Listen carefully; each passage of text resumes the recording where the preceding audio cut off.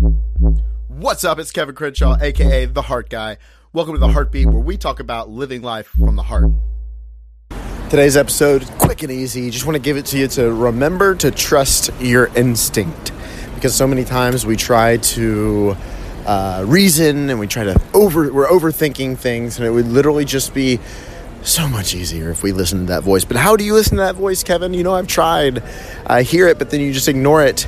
And listen, I've been there too. But from experience, when your mind is quiet, some people don't even know what that means. When you're not thinking, when you're not constantly talking, when you're not constantly listening to something or someone, when you can simply just kind of be with yourself in literally stillness. It's not thinking about nothing. It's just being extremely hyper aware of what you're thinking and not doing anything about it. When you're in that spot, that's when you can listen to the whispers of your intuition that will guide you in the right direction in your life. And I think so many people are listening to podcasts. That's probably why you're doing this right now, and reading books and going to seminars and seeking advice to solve their problems and fix their life. And listen, nobody has it fucking fixed. There is no end result, because we seek these cars, or we seek accomplishments and money and watches, whatever it is, as a way to think once we get that, then it'll be complete. Then we'll have all the pieces of the puzzle and it'll be fixed.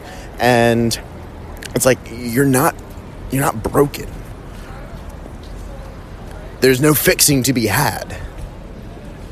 We're in this space called love and life to freaking live and have fun. That's it. So stop trying to look for answers to fix yourself. Stop trying to look for something to fill a void in you, whether it's a relationship or a car. And start to just simply be still and listen to the guidance that God and love is giving you. That, my friends, is called your intuition.